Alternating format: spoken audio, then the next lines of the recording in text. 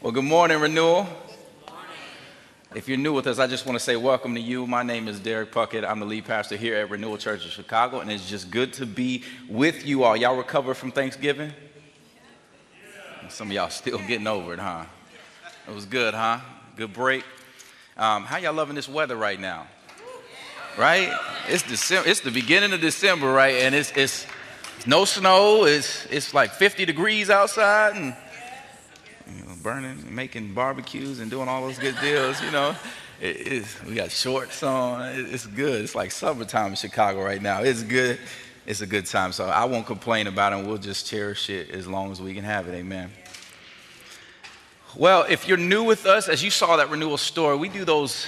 We've been doing them a series of each week, but right now we're going to do them. Each time we'll do one, it'll be a Connect class. So as Pastor Luke said earlier, right after this service, across the hall right here, I think it's room 111, it's going to be a Connect class where you can learn about who we are here at Renewal, what we're doing, what's our story, get to meet some of our staff, and just how you can get plugged in here at our church, because we'd love for you to jump in with us, whether that's serving or just going to one of our groups, and just see how we can help you get integrated here into the church as well as into the city of Chicago. So please come on, join us there. If you can't fill out one of those Connect cards, they're out on the info table if you didn't get one, directly outside of these doors. I love to get to know you. I pray over those each week, as well as call you and hopefully sit down with you, take you out some coffee, get some coffee or tea, maybe even a meal, depending on how we're feeling that day, man. But just fill out one of those. I'd love to hear from you guys, and you'll hear from me too. So thank you for being here if this is your first Sunday here at Renewal. Well, before we get into our series, we've been talking about this whole Advent theme, but I want to bring one event to your attention, December 24th. I don't want any of you guys to go home, all right? Don't go back to mama's house for Christmas. You stay here, all right? December 24th, it's going to be called A Night with the King. So if you missed our last worship night and you love the worship here at Renewal, you don't want to miss this. It's going to be an hour full of worship, 4 to 5 p.m., Night with the King. It's going to be us. We're hosting it. We're going to do most of everything. There's going to be 2 other churches here, Legacy Fellowship. They've done it with us the last couple of years, I think, and then Painted Door will be here too with us. So we'll fill this place up, and we're going to sing praises to our glorious King as we reflect on Jesus coming to the earth. So December 24th, it'll be here. We're going to have this place lit up. It's going to be awesome. I hope that you will be here. Bring your friends and family too. Just an hour so you can get home and go and get some food and get ready for your own Christmas Eve. Amen. Well, today marks the second week of our Advent series entitled Behold the King, where in each of these 4 sermons specifically, they're going to point to the coming of Jesus, as I just talked about. That's what Advent means. It means this expectant arrival of Jesus. We're expecting him to come. We're waiting on him to come. And since he's already come, what it is for us believers right now is we're reflecting on the fact that Jesus came to this fallen world for us, and he came here and he died for us. So the greatest gift of all we get to receive during this time, we get to behold the glory of God in flesh. Hence the name of this series, Behold the King. You'll see that word behold in each one of these texts that we read from throughout the next couple of weeks. You'll see that as we're walking through these different sermons.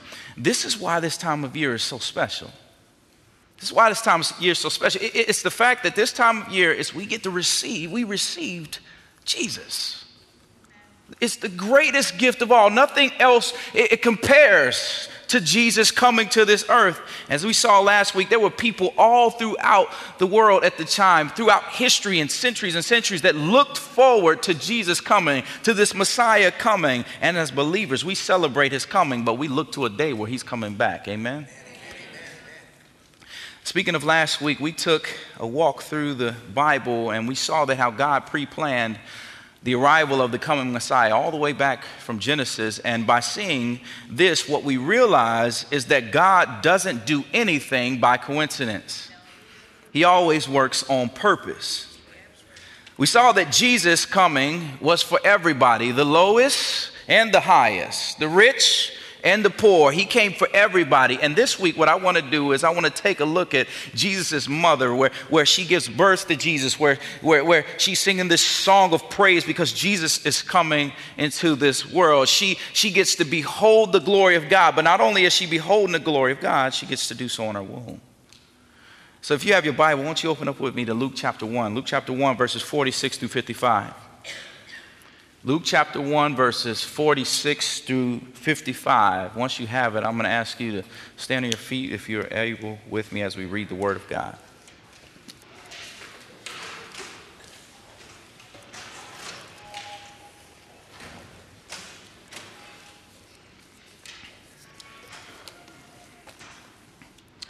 If you got it, why don't you say got it? Got it. Starting in verse 46, the text reads, "And Mary said, My soul magnifies the Lord, and my spirit rejoices in God my Savior. For he has looked on the humble estate of his servant. For behold, from now on all generations will call me blessed. For he who is mighty has done great things for me, and holy is his name. And his mercy is for those who fear him from generation to generation. He has shown strength with his arm. He has scattered the proud in the thoughts of their hearts. He has brought down the mighty from their thrones and exalted those of humble estate. He has filled the hungry with good things, and the rich he has sent away empty. He has helped his servant Israel in remembrance of his mercy, as he spoke to our fathers, to Abraham and to his offspring forever." And Mary remained with her about 3 months and returned home. These are the very words of God, amen. Today I want to speak on the topic simply, and it's a question more than a topic. Is Jesus better? Is Jesus better? Before we go any further, let's pray. Father God, thank you so much for this time. I thank you for your goodness and just who you are. Lord, I just pray that you would cover our time right here, that you'd fill this place up with your spirit, that you would decrease me so that you may increase. Father, have your way in this place. And together we said, in the name of Jesus Christ, amen. You may be seated.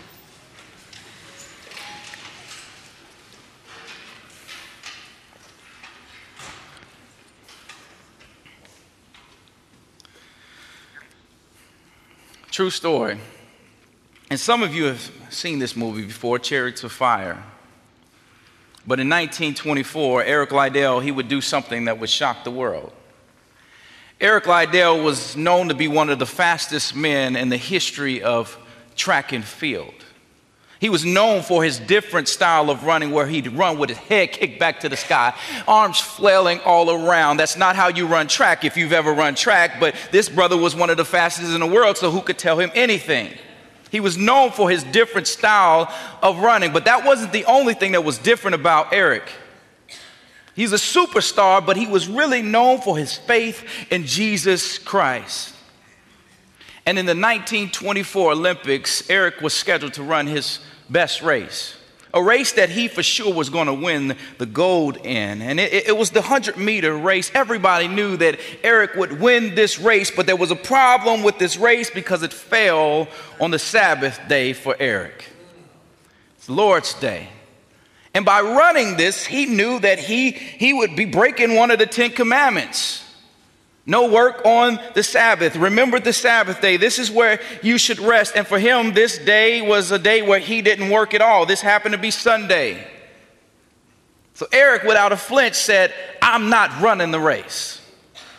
Said, "I'm not running the race." And there was an uproar all across the Olympic Committee, and many tried to get him to run. The Olympic Committee even came to him and said, look, you can go to church first. You can go to church, and then afterwards we'll do the race. One guy had the audacity to come to him and say, "Look, well, the continental Sabbath day only lasts till noon." Eric said, "Well, look, mine lasts all day." Well, it was Sunday, July 6, 1924, the day of the race, and Eric went to church.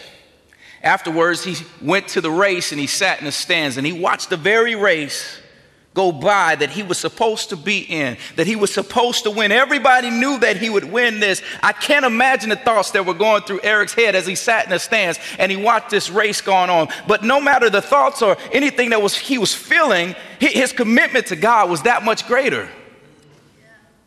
In the next week, Eric went on to win the bronze in the 200 meter and the gold in the 400 meter, a race that he should never have even placed, but with God's help, he did. And although he won those races, he would be remembered by his faith and who he stood for, which was Jesus. His daughter would say these words. Look at them with me. This is how she remembered her father. She said this. She said, the gold for the 400 meter was lovely, but not the most important thing. I truly believe that had he run on Sunday and sold out his principles, he would not have won. He would not have had that fire. He was running for God. Eric gave up the one thing he worked so hard for, the one thing that he trained for, in order to give God glory, in order to honor him. You see, his relationship with God was worth far more than any medal, any gold medal, anything else. And the question we must answer today, Renewal, is how much is our relationship with God worth? Are we truly committed to him? The question is Jesus better? Is he better? See, in our culture today, there are too many people that straddle the fence of commitment in everything they do. Whether it's relationships or jobs or family, religion, we can go on down the list. Commitment is becoming a lost value in our society. So I have to ask you, what is it, or who is it, or what are you sold out to? What is it that you give your all to? Is Jesus better? In our passage today, we're going to see Mary, the mother of Jesus. She's going to show us how believers should answer this question, how we should respond to this question, what true devotion looks like to Jesus. I have 2 points and I'm going to get out your way. Number one, following Jesus means death to self. And number two, Jesus is better. Let me say those again. Following Jesus means death to self. And number two, Jesus is better. Our text today, I love this text. It's a song. It's Mary's song, and it's a song that magnifies the Lord. It's traditionally called the Magnificat. It's where we get the word magnify. This is a hymn of praise and thanksgiving, and we see this in her words that she uses when she begins this song in verse 46. Look at it with me. She says, my soul magnifies the Lord. Meaning that her whole being, every ounce of her is caught up with praise or overwhelmed with praise. She says, my spirit rejoices in God, my Savior. See, she is rejoicing in the news of her coming Savior. It's a simple fact that she gets to behold the glory of God. The glory of God in flesh in Jesus. Not only on this earth, but in her womb. Now, family, this is significant.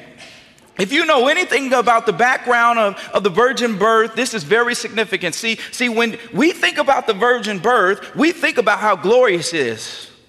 We think about how wonderful it is that our Savior came to the world. But when you really start to think about this and you take an in-depth look at all that Mary had to go through, her words right here saying she wants to magnify the Lord, that's pretty significant. It's pretty significant. See, Mary is rejoicing in her coming Savior and God, regardless of her circumstances, regardless of what's going on in her life right now. Mary here is saying, every ounce of me magnifies the Lord despite my circumstance. Now, some of y'all looking at me like you don't know what I'm talking about, so let me break this down a little bit. Hang on, be with me for a little bit. Stick with me. You see, like most songs, and all my music aficionados in here would know exactly what I'm saying, like when I mean this. Like most songs, you have to know what's happening around that person's life or what's going on in their life to really appreciate what they're singing about, right? See, so to understand this song, we got to take a look at who Mary is, what's going on in her life, what's going on around her situation. Because here's the thing, when we truly understand who Jesus is and what he's done for us, it leads us to song. It causes us to worship. It leads us to praise. When you come in contact with an almighty God, knowing all that he has done for you, and you truly understand that, it leads us to worship.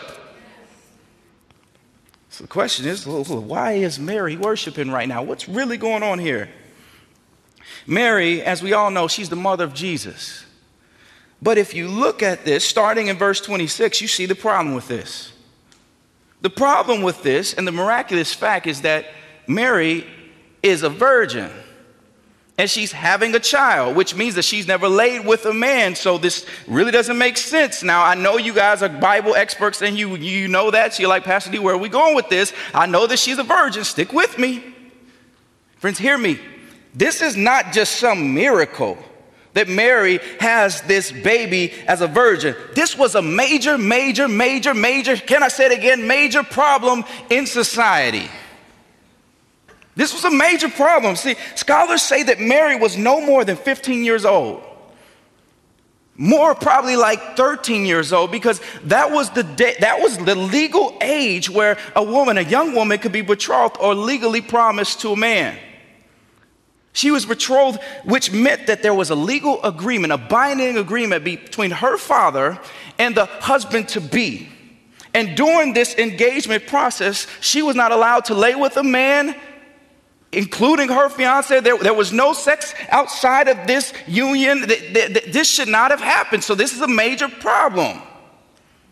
So when Mary walks out, y'all, when she walks out in the middle of the town with the little baby bump on, ain't nobody happy. Nobody's rubbing on her stomach like, is it a boy or is it a girl? Nobody's fighting over who's going to throw the best baby shower. No, people like, yo, stone her. What she's went outside of what she's supposed to do. She's laid with somebody. If it's not Joseph, she's had sex outside of the time she's supposed to. Nobody wanted to hear, God put this baby in my stomach.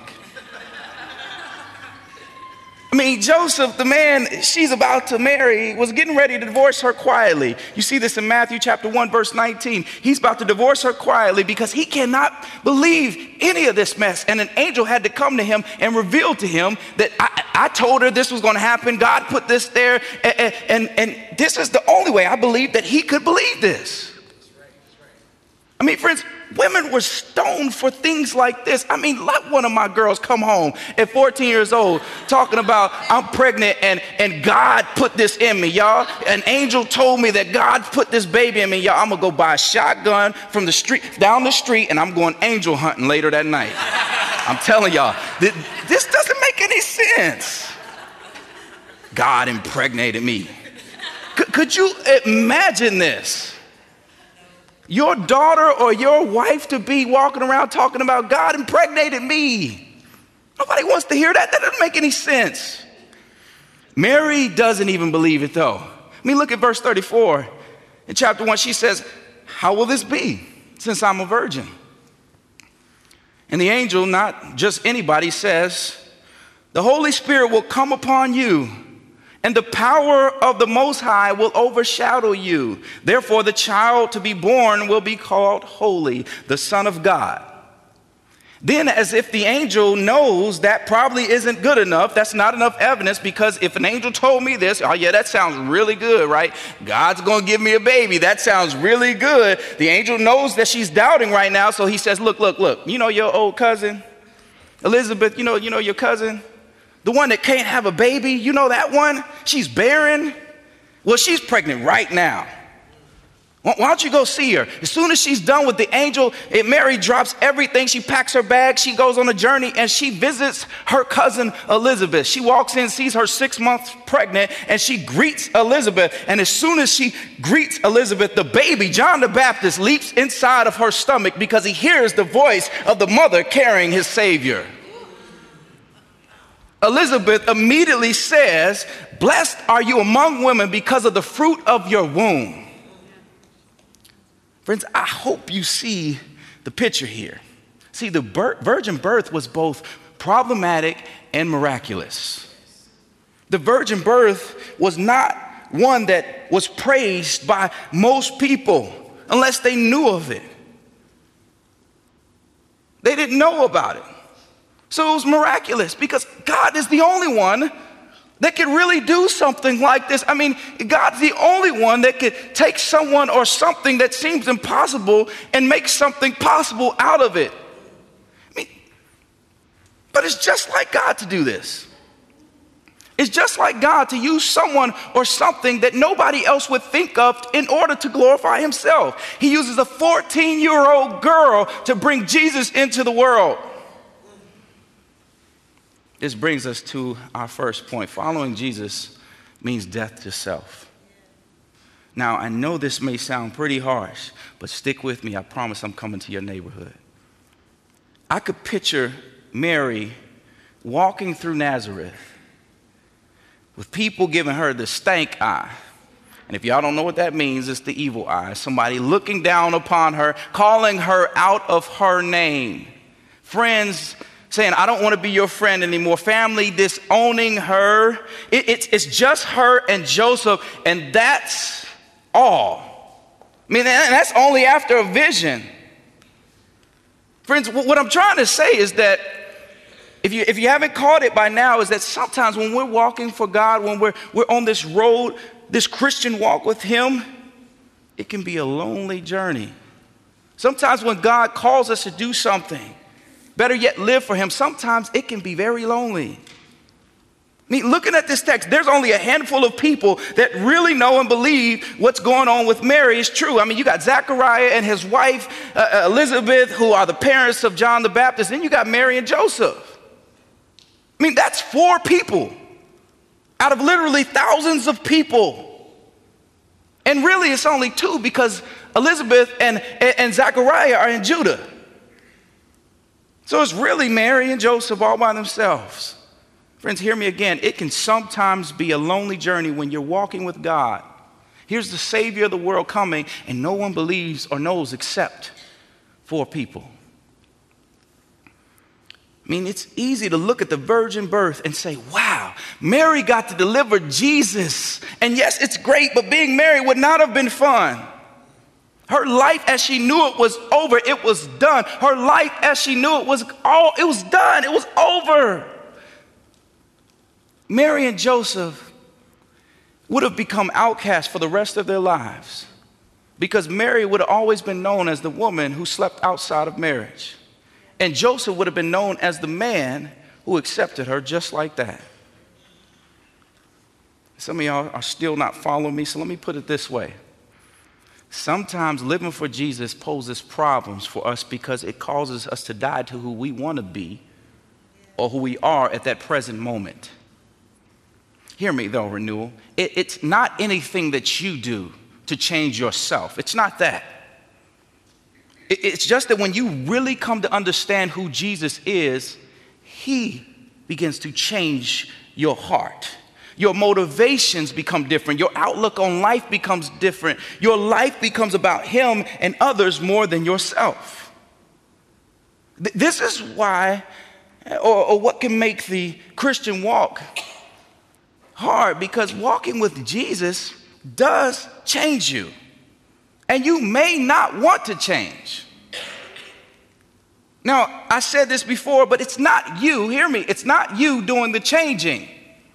But when you come to embrace the goodness of who Jesus is and what he's done for you, he changes you. We don't change ourselves, the gospel changes us. I've shared part of this with you before, my story, a little bit with some of you also, you may remember it, but when I accepted Jesus Christ, it was right before I went to college. I was going to college to play football on a full-ride scholarship to Indiana University. It was my dream, but it was really an idol.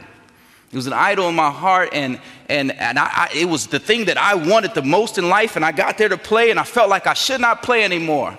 So me, being the bullheaded guy that I am, I knelt down on the floor and I told God, see, this is where I messed up. I told God something. Who am I to tell God anything? I knelt down on the field and I said, look, God, if you don't want me to play football, you better make me stop today.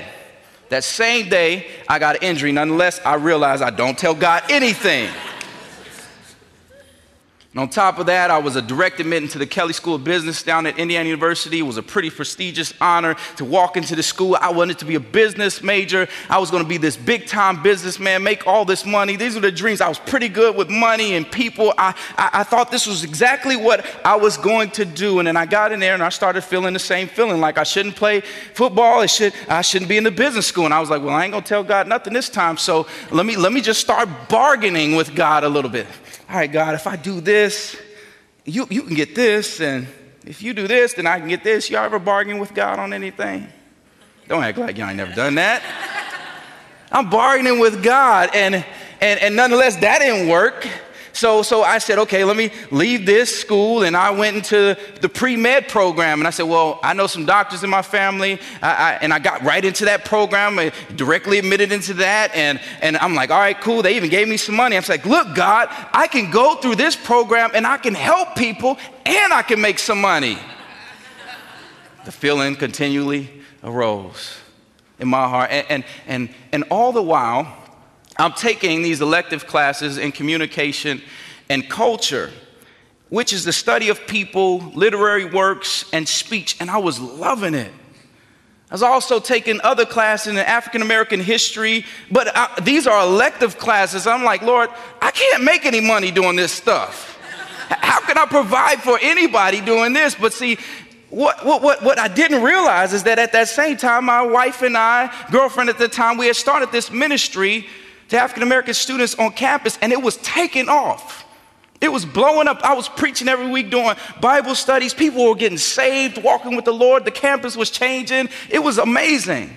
See, God was trying to show me that this is what you're going to do, and much of that will involve, watch this, the study of people, cultures, history, and speech. Let me say that again. Much of this will involve the study of people, cultures, history, and speech. And sadly, DP, you might not make a whole lot of money doing it. See, I believe God knew that if I became a businessman or a doctor, I probably wouldn't have served him with all of my heart. Now hear me, that does not mean that you can't be a businessman or a doctor and serve God with all of you, but God knew my real motivations behind my aspirations to be a doctor or a businessman, and he started some hard work on me early on to get me where he wanted me to be. See, God was killing my desire to glorify myself in order for me to glorify him. See, friends, what I'm trying to get at and say is that when we come to know Jesus, he changes us. Jesus' work in our lives forces us to die to ourselves and live for him, which is problematic. It's problematic only because your life is no longer in your hands. It's no longer in your hands. You're no longer in control. He is. And if we're honest, this is probably what scares us the most about the Christian faith, because your life and your choices aren't solely up to you. And that's a problem for our culture, because we dwell in a state in our culture where we want to control everything. What job to take, what house to buy, what car to buy, what spouse to choose. Did you know that when we fear, it's really the fact that we're struggling with control? Because when you only fear things that you cannot control. But see, when we fail to seize control and let God have the will of our lives, we're really failing to believe that he's better. We're failing to believe the gospel. We're failing to believe that God is for me, that he will never leave me nor forsake me, that he seeks the good of me. We're failing to believe that he's for me. See, we forget his promise, and we put self on the throne, and we take God off the throne. But see, this is why I love Mary. That's why I love this song right here and what's happening with her, because she does just the opposite. When called to do something crazy for God, knowing that it's literally going to end her life, the way she knows that, she submits and she just holds on to him. Mary says, my soul magnifies the Lord, which means there's no room for doubt. There's no room for control. It's not about my desire. It's about you, Lord. It's not about me anymore. It's about you. This is why she can say, my spirit rejoices in God, my Savior. Renewal, let me ask you, are you truly rejoicing in Jesus this morning? Have you died to self, given him your life, all of you? Are you letting him work on you? Possibly change some stuff in your life, shift some things around? Are you submitting and saying, God, do with me as you will? Now, I know some of you are probably thinking, well, I see Mary doing all of this, and that's really great, but it's not that easy. How do I really give God my all? How do I lay it all down? How do I say, here I am, God? How do I give him all the glory? How does my soul really magnify the Lord? And this brings us to our last point, which is in order to do that, we have to believe that Jesus is better. We have to believe he's better. Friends, when we truly know that Jesus is Savior and can take care of us, all else, including our wants, our desires, don't matter, because what's better than having Jesus? A new house?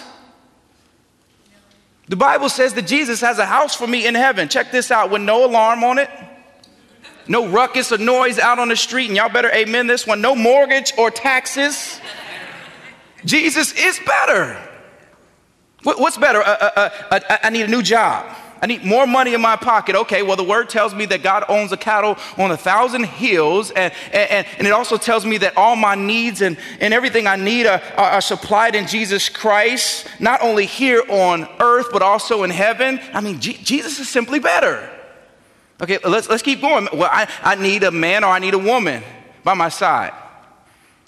The Bible tells us that Jesus will be there through the thick and the thin. He will never leave me nor forsake me. He will be with you not just for this lifetime, but the one after this. Friends, Jesus is better. He's better. See, when we understand the true fulfillment, the true fulfillment of who Jesus actually is in our lives, then like Mary, our soul and every ounce of us can say, we magnify you. We can give him all of us. So friends, ask yourselves, is Jesus better? Is he better? Fill in the blank, whatever's in your heart, whatever feels like it's such a priority in your life, whether it's a man or a woman, your house, your car, your kids, fill in the blank. Is Jesus better? Is he better? See, it's an amazing place to be in when we realize Jesus is bigger and better than anything in our lives, because we can now have freedom from worry. See, this is where Mary is. She knows he's better, so she has freedom from worry. She has freedom from stress and pain and temptations because he is better. See, Mary realizes that Jesus is better even in the midst of her circumstances, and she starts to rattle off praise. Now that you know the context that's surrounding this song, let's read this again. Look at it with me, starting in verse 46. She says, and Mary said, my soul magnifies the Lord, and my spirit rejoices in God my Savior, for he has looked on the humble estate of his servant. For behold, from now on all generations will call me blessed. For he who is mighty has done great things for me, and holy is his name, and his mercy is for those who fear him from generation to generation. He has shown strength with his arm. He has scattered the proud in the thoughts of their hearts. He has brought down the mighty from their thrones and exalted those of humble estate. He has filled the hungry with good things, and the rich he has sent away. He has helped his servant Israel in remembrance of his mercy, as he spoke to our fathers, to Abraham, and to his offspring forever. You see, without breaking down this word for word, but by simply knowing the context and knowing what's going on around you, you can hear the passion behind her praise. We can now hear the thankfulness behind her praise. We can now hear her worship. Friends, Mary's life as she knew it had come to an end, but her life was nothing in comparison to the promise of a Savior that she held within her womb. Jesus is better. She gave up everything for him. Friends, I ask you again, is he better? As we end, I want to end with this. There's this song that I love by Austin Stone Worship. It's called Jesus is Better. And I just want to look at some of the lyrics with you. Take a look at these words with me as I read them. It says, glory, glory, we have no other king but Jesus, Lord of all. Raise the anthem, our loudest praises ring. We crown him Lord of all. This is the part I love. In all my sorrows, Jesus is better. Make my heart believe. In all my victories, Jesus is better. Make my heart believe. Than any comfort, Jesus is better. Make my heart believe. More than all riches, Jesus is better. Make my heart believe. Our souls declaring Jesus is better. Make my heart believe. Our song eternal, Jesus is better. Make my heart believe. Glory, glory, we have no other king but Jesus, Lord of all. Friends, again, I ask you, is Jesus better? Is he better than any sorrow? Is he better than any victory? Is he better than any comfort? Better than any riches? Do you believe the words of this song? Is Jesus better? See, friends, Mary may not have known all that Jesus was going to do. She didn't know how he was going to do all of these things. She didn't know these things, but she knew that he was God and he was Savior. And it led her to a song. It led her to worship. See, when we truly know Jesus is our Savior and God, nothing else matters, and it leads us to praise because he's better. So I'll leave you with that same question. Is he better? And if you're struggling with this fact or answering this question, is he better? I want you to pray the words of that song. Make my heart believe. Make my heart believe. Amen. Let's pray. Father God, thank you so much.